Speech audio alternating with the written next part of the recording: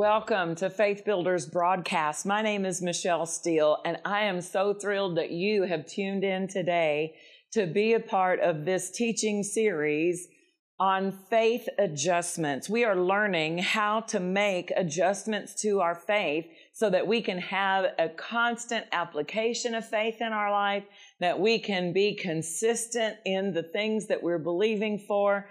We don't want to be in a place where we think we're in faith only to find out we've been using hope all the time. Hope is not a very good receiver, but faith is what God has chosen to give us as a tool to receive from Him, to resist those things from which we are delivered and redeemed. We can become precise in our faith. We can become efficient in our faith, and we can be skilled in our faith. It's going to take some effort. It's going to take some honesty on our part and these faith adjustments. Our text is from 2 Corinthians chapter 13, verse 5, that says, "Examine yourselves whether you be in the faith."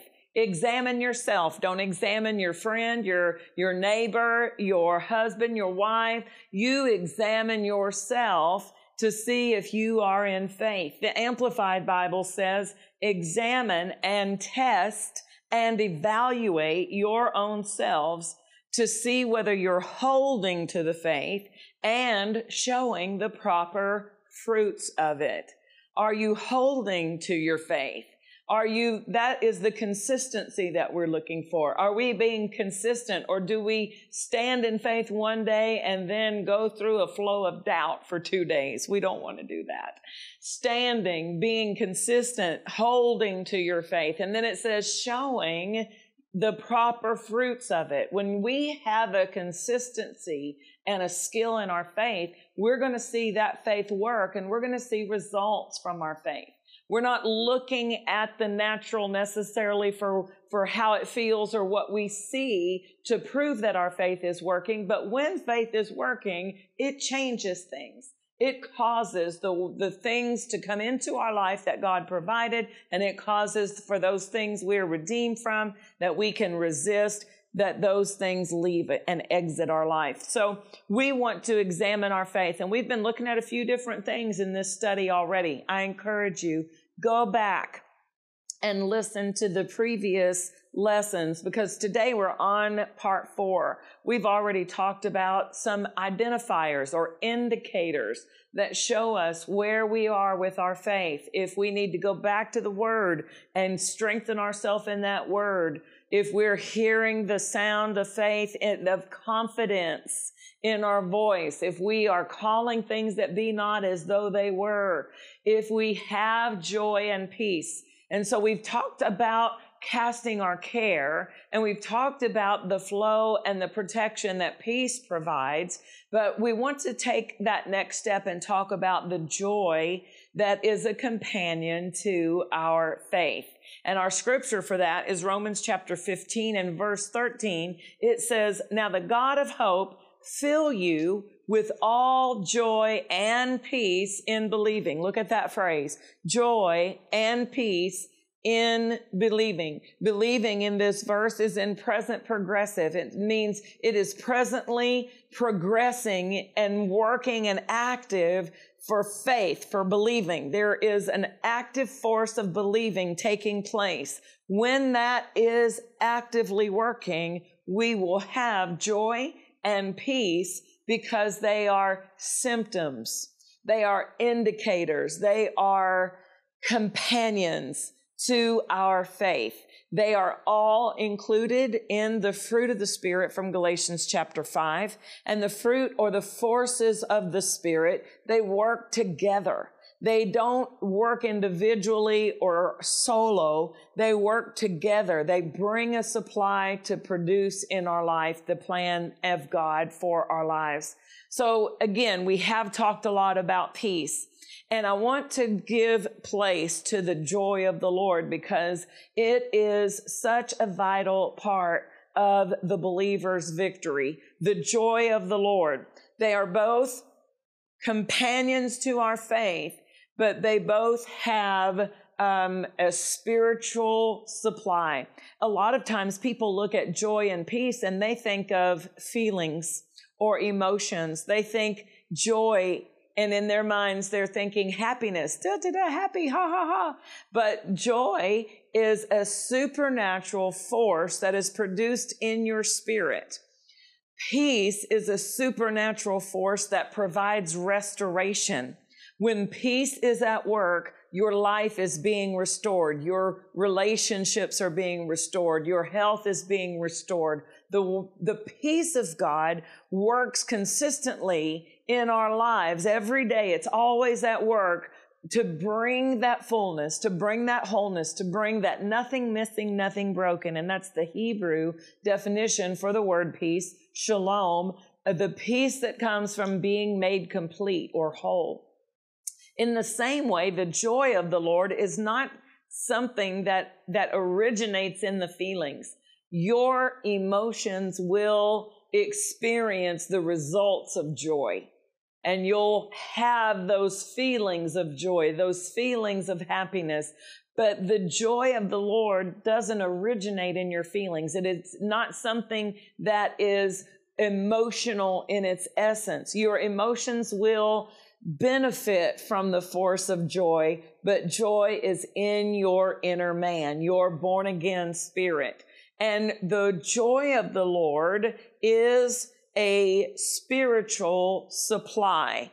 When we talk about Jesus in Hebrews 1 verse 9, being anointed with the oil of gladness, it's this joy, this anointing of joy. This anointing of gladness. When we talk about Jesus and his anointing, if you know what the word anointing means, it means to smear all over. It means to be endued with.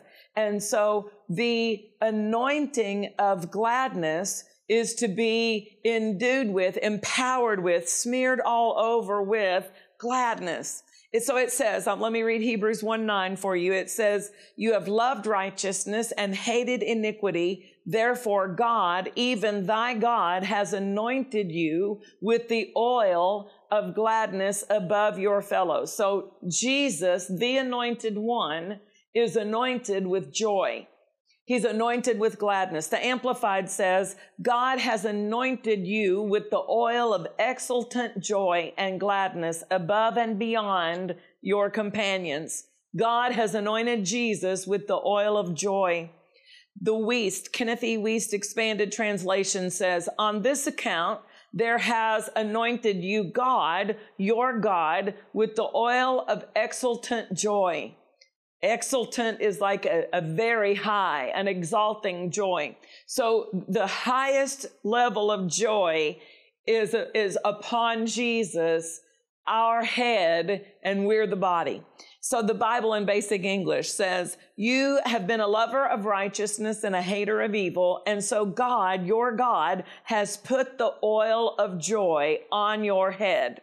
So God uses the oil as an empowerment. He brings the joy of the Lord as a means to transmit to us his strength and his power. Also, anointing is used to break off bondages, to break off heavy weights. In Isaiah 10 verse 27, it shall come to pass in that day that his burden shall be taken away from off your shoulder and his yoke from off your neck. And the yoke shall be destroyed because of the anointing.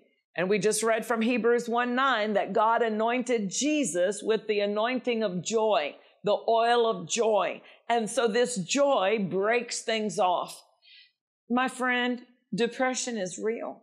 Depression is something that people experience. It is a spiritual attack that comes upon them and it weighs them down. It comes on them with a heaviness. But the anointing of gladness, the anointing of joy, this breaks that heaviness off of your life. So as a believer who is connected to the head, who has the fullness of this anointing of gladness, this oil of joy over their life, we are never victims to depression. If we will begin to access the joy of the Lord, we can break off the heaviest oppression that the enemy brings our way. We can defeat and demolish and resist out of our lives the heaviest depression and the most demonic pressure that comes against the mind simply by rejoicing, simply by allowing that joy that is resident in our spirit to have its operation. The rejoicing, the prefix re, means to do over again. If I need you to repaint something, if I need you to rewrite something, if I need you to redo it, it means to do it over again. It's been done once, but I need you to do it again. The word rejoice means do your joy again. Do it again. And it says rejoice in the Lord always. Do it again and again and again.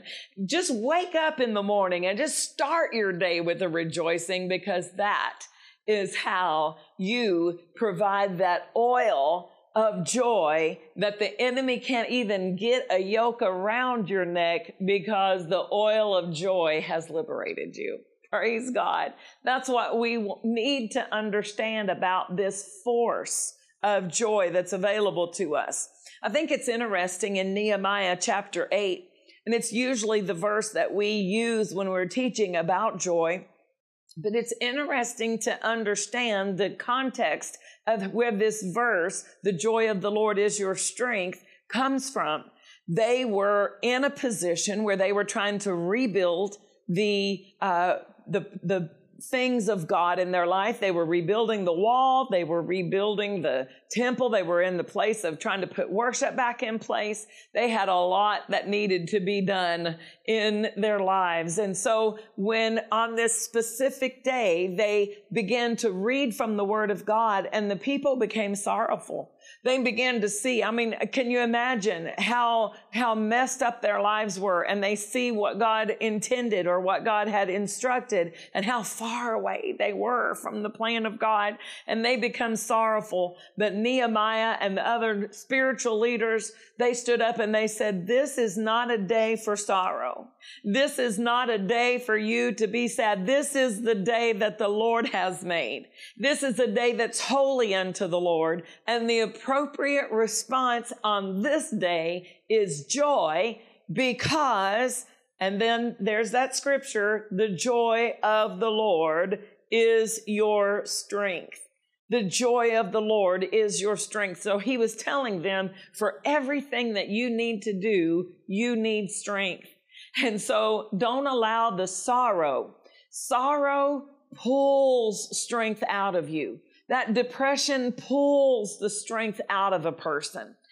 But joy from the inside out liberates and strengthens and provides a supernatural supply of force of strength that you can't get any other way. It is designed by God to be a benefit to you, to put you at the advantage, because no matter what's going on around you, you can be strong because you can rejoice. No matter what you're dealing with in your life, no matter how hard, how difficult the situation is, you can find strength by rejoicing. And friend, if you've ever been through a difficult situation, and we all have, it's a lot easier to go through tests and trials when you're strong spiritually. It's very difficult, especially as a believer, to know all that God has promised, but then to walk through difficult things and it just be so taxing on you, so difficult to walk through. It's a lot easier if you're strong. So the strong spirit of a man bears him up in infirmities, in times of tests and trials. If you're strong spiritually, you can go through anything easier than if you're weakened spiritually. And you have access to spiritual strength through joy. Now, Nehemiah 8:10 in the Bible in basic English says, "Let there be no grief in your heart, for the joy of the Lord is your strong place." I like that. The joy of the Lord is your strong place. So in the middle of an attack, Enter into your strong place. Enter into your well-fortified place. Enter into the place that you are strengthened. And this joy, he says, the joy of the Lord is your strong place. So in a time that their initial response was grief, he says, don't enter into that grief. Don't allow that grief, because it's just going to sap your strength, and it's going to make it more difficult on you to walk through this and do what you need to do. So just go ahead and enter into your strong place, and let this be a time of rejoicing. That's the proper response. When Psalm chapter 118 and verse 24 says it this way, this is the day which the Lord has made. We will rejoice and be glad in it. Every day that applies to you and me. This is the day that the Lord has made. What is my proper response? I will rejoice and be glad in it. Psalm 100 and verse 4 says, enter into his gates with thanksgiving in your heart, into his courts with praise. Be thankful unto him and bless his name. That's the proper response. Psalm 34 verses 1 through 3 says, I will bless the Lord at all times. Can you do that? The Bible says you can. If it's in the Word, we can do it. No matter what, I will bless the Lord at all times. His praise shall continually be in my mouth. My soul shall make her boast in the Lord. The humble shall hear thereof and be glad. So when I'm glad, it causes other people to spark their joy. They will hear and be glad. And then it says, oh, magnify the Lord with me, and let us exalt his name together. This is the proper way to respond in any situation. You know, we're not responding with joy because we're glad about the difficulty, or we're glad about the trial, or we're glad about the test. We're glad about who God is in the middle of the difficulty. He's on my side. We're glad about his faithfulness in the middle of the test. We're turning our attention from the difficulty of the situation and keeping our mind stayed on the Lord, which connects us to some of the verses we heard in our last week's teaching about God keeping us in perfect peace if our mind is stayed on the Lord. One of the easiest ways to keep your mind stayed on the Lord is to praise him, to worship him, to rejoice in his presence. This is the way that we live. We develop a lifestyle of joy and become skilled in our rejoicing. Philippians in the New Testament, chapter 4, verse 4 says, rejoice in the Lord always. And again, I say, rejoice. This is the way that we respond. And then 1 Thessalonians, also a New Testament instruction for us, chapter 5, verses 16 through 18, begins with rejoice evermore. Rejoice evermore. Pray without ceasing. In everything, not for everything, but in everything, give thanks, for this is the will of God in Christ Jesus concerning you.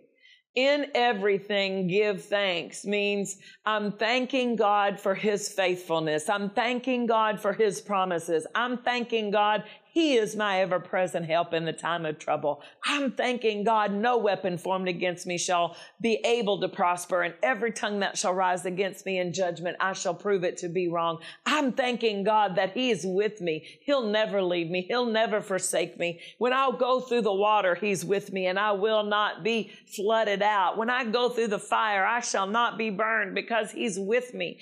I'm thanking God for who he is in my life, my refuge, my fortress, my God. In him I will trust. I'm not thanking for, oh, thank you, Lord, for putting me through this. He's not putting us through anything. He's helping us out of whatever the enemy may try to do, whatever the curse brings along our way. God's our Redeemer. He's our deliverer. He's our help in time of trouble.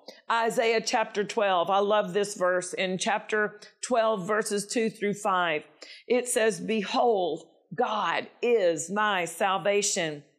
I will trust and not be afraid. Don't you love that? That's a decision that we make. I will trust and not be afraid, for the Lord Jehovah is my strength and my song. He also has become my salvation. Therefore, this is a key for us as believers. Therefore, with joy shall you draw water out of the wells of salvation. This scripture is telling you that salvation is a full supply, and it has to be drawn out. Salvation meaning rescue, help, deliverance, whatever deliverance you may need, whatever help you may need, whatever rescue you may need. How do I draw it out into my situation? Well, not by begging and crying, not by gloom, despair, and agony on me. That's not going to bring the salvation and the help of God into my situation. But how do I draw out of this supply of help and rescue? It says, with the container of joy. Joy is the spiritual container that goes into my help, goes into my covenant supply, and draws out what I need for the situation that I'm facing. That's what the Apostle Paul encountered when he's been beaten and thrown into the innermost dungeons. And Paul and Silas are in the middle of the night. They prayed, and then they began to sing praises to God. And their joy drew out the rescue that they needed until the chains were shaken off of them and the doors were unlocked. They were set free by the joy that was produced in their praising and their rejoicing. So it says joy becomes a container that draws the water out of the well of salvation. Hallelujah. That's what we need to get our bucket. And we need to put our bucket in the well. So I remember hearing Brother Hagin say, he said, I became more diligent about rejoicing during my difficult times. You know, a lot of people only rejoice when something good happens, but you're missing the whole purpose of the force of joy. It says in the book of James that when you fall into diverse temptations, the Berkeley translation says it's time for maximum joy. It's not half level joy. It's not 3/4 joy. You crank that joy up to as far as it will go, and it's time for maximum joy. We count it all joy. We consider this to be a time for all joy release. And so when you're in variegated difficulties, and that means multifaceted difficulties on every side. This is my washing machine broke down. I've got my kids in trouble at school. I'm having this person on my job plucking my last nerve. When you've got everything in every direction coming against you, and the pressure of it and the heaviness of it, stop and rejoice, because the joy of the Lord is your strength. Examine yourself and see if you be in faith. The Bible instructs us in 2 Corinthians 13:5 to make this faith examination.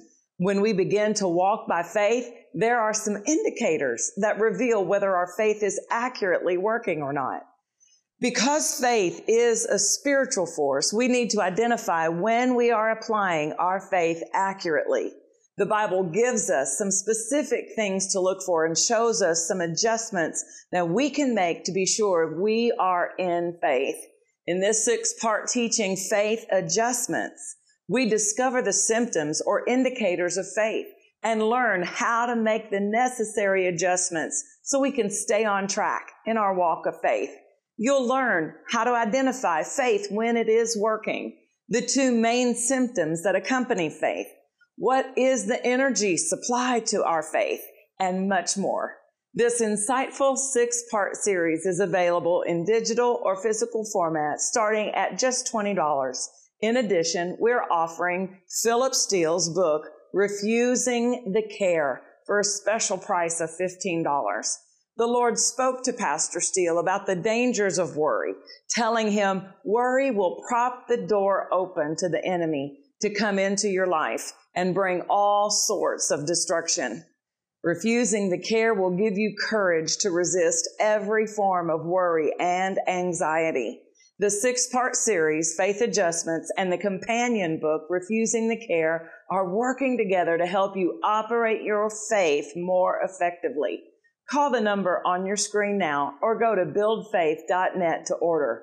Call or go online now. I want to express my gratitude to all of those who partner with this ministry. Thank you for being a vital part of what the Lord is doing in this ministry. At Faith Builders International, we are entering our 25th year. We've been broadcasting this program since 2010, over 12 years. During that time, we've received multiple testimonies of people who have been changed by the Word of God through this program. Our partners will receive the same reward that we receive from the part they played in helping us preach the gospel. King David established a precedent in 1 Samuel 30, verse 24, when he said, "As his part is that goes down to battle, so shall his part be that tarried by the stuff. They shall part alike." A group of his soldiers had stopped the pursuit and not joined in the battle. But because they stayed with the supplies, the rest of the soldiers were able to ride faster and catch the enemy. David said, they receive an equal share of the reward. And that's true about you. You receive the same reward. I want to pray for you. Lord, I ask you to minister to my partners out of the abundant overflow of your goodness and your blessing. Lord, for every time that they have sacrificed, that they have lovingly sowed into this ministry, let this be something, Father, that causes a memorial to come up before you, and let the abundant supply of their harvest meet every need in the name of Jesus. We welcome you to join us too and become a partner of Faith Builders. Together, we will continue to build people's faith and frame their world by the Word of God. Faith Builders International is a family church with a vision to build people's faith. Jesus told his disciples they would be witnesses of him in Jerusalem, Judea, Samaria, and the uttermost part of the earth. So we are building faith, city, state, nation, and world. Our congregation in DeSoto, Kansas meets at 8390 Peoria, and in Little Rock, Arkansas, we meet at 10500 West Markham Street. We have ministry for the children and youth and special events focused on men's and women's ministry. We invite you to join us Wednesdays at 7 p.m. and Sundays at 10 and 6. We look forward to meeting you. Visit buildfaith.net for more information.